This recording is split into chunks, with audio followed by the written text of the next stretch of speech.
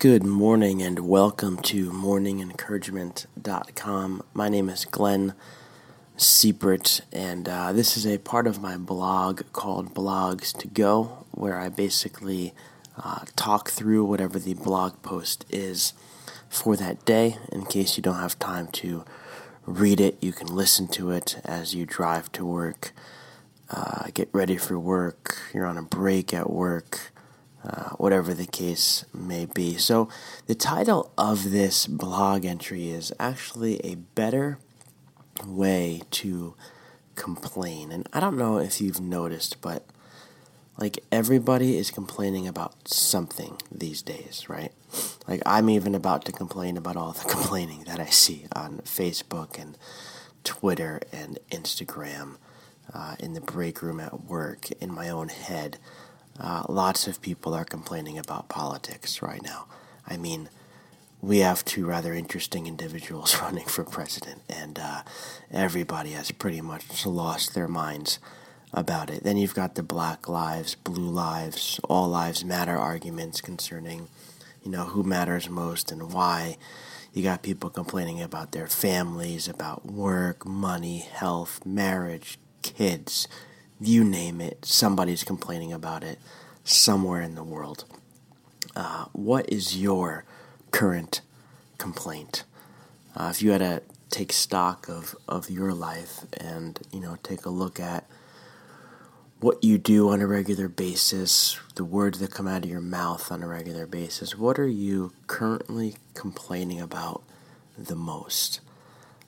The other day, I realized how much my complaining can bring other people down around me. I was on my lunch break at work, and it was about 4 o'clock, and one of my friends clocked in and sat down next to me. Now normally, we'll talk for a few minutes. We'll go back and forth with some silly banter and look forward to working together over the next few hours. But on this particular day, in that particular moment, I was in an incredibly bad mood, as I not only had a long day, but I was trying to focus on some reading for school in an extremely loud and overcrowded space. And so he asked me how I was doing and how the day was, and I just unloaded on this poor guy. Customer issues, iPhone issues, overall work issues, a loud break room, I'm behind on my school reading. I went on and on and on like a leaky faucet that exploded off the bathroom sink and was spewing boiling water all over the place, burning everybody around me. And when I was finally finished, the guy looked at me and he's like, "Wow, you're usually my beacon of hope." Oops. And so in that moment, I realized that the extremely negative attitude that I had at that 4 o'clock hour, and to be honest, for the previous few days before that, was not only affecting me, but was really affecting the people around me that I care about. But here's the thing, the stuff I was complaining about was valid, you know what I'm saying? It's like, for the workplace and the stuff that we do on a regular basis, my complaints were important. They held some validity, they matter. They need to be, they ought to be voiced. And it's not like I was just whining about stupid stuff, right? But the complaints were about things that need to be dealt with. They need to be addressed in order to make work life better. But here's the thing. Having a rotten attitude about the stuff I'm complaining about, critiquing things left and right with my big fat mouth and my bad vibes, that's not really the best way to go about changing things. And so again, I ask you, what are you complaining about these days? In his book, Chase the Lion, Pastor Mark Batterson quoted the great sculptor Michelangelo, who urged people to critique by creating. Critique by creating. In other words, if there's something in your world that you don't like, that you think could be done better, then shut up and go and do it better. Are you a photographer who gets tweaked looking at photos who are out of focus or not aligned properly? Then stop poking fun at people who haven't yet perfected their craft. Shut up and go take better pictures. Are you a blogger? Make a better blog. Are you a parent? Be a better mom or dad. Do you run a business? Run a better business than anybody else. Do you work a job that you hate because you think that it could be run better? Well, there might not be much that you can do to change the place, but you can carry yourself in such a way that you're a light to the people around you who are just as miserable as you are. You see, so often we critique by pointing our fingers at other people and calling out everything that they're doing wrong, when in reality, a better way to critique might be to shut our mouth, put our heads down, and get to work.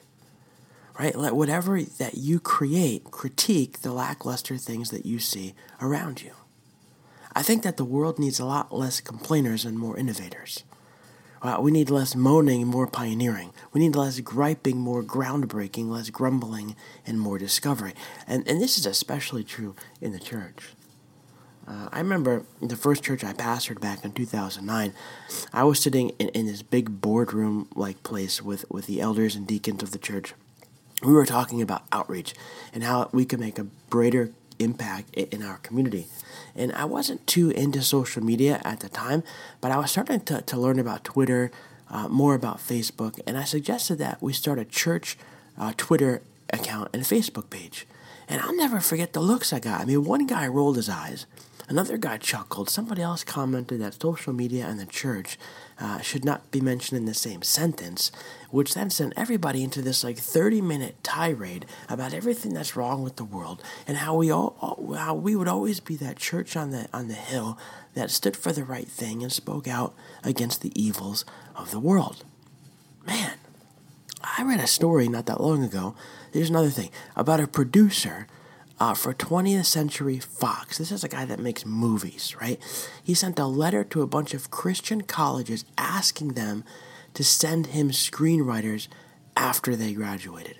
Pretty cool, right? Hollywood reaching out to Christian screenwriters. I mean, a golden opportunity for the church. His dream was to produce major films that had a redemptive subplot where people's mistakes turned out for good, right? Pretty much every story in the Bible. Here's one of the responses he received. He says, one president wrote back to me and said he'd sooner send his young people to hell itself than send them to Hollywood. Wow.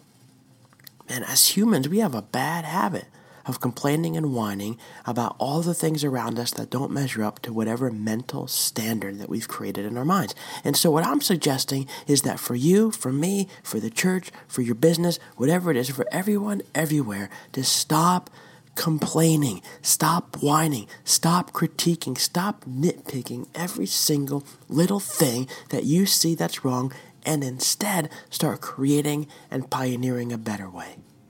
In the words of the great Michael Jackson, if you want to make a change, it might be best to start with the man in the mirror.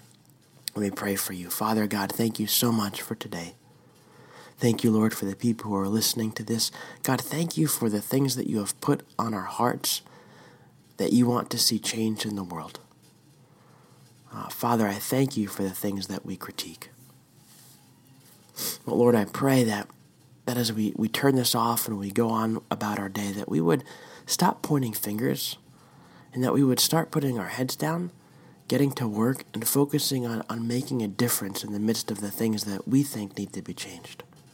Lord, help us to stop complaining, to stop pointing the finger, to stop whining and grumbling and complaining and nitpicking and everything else, and start pioneering a better way.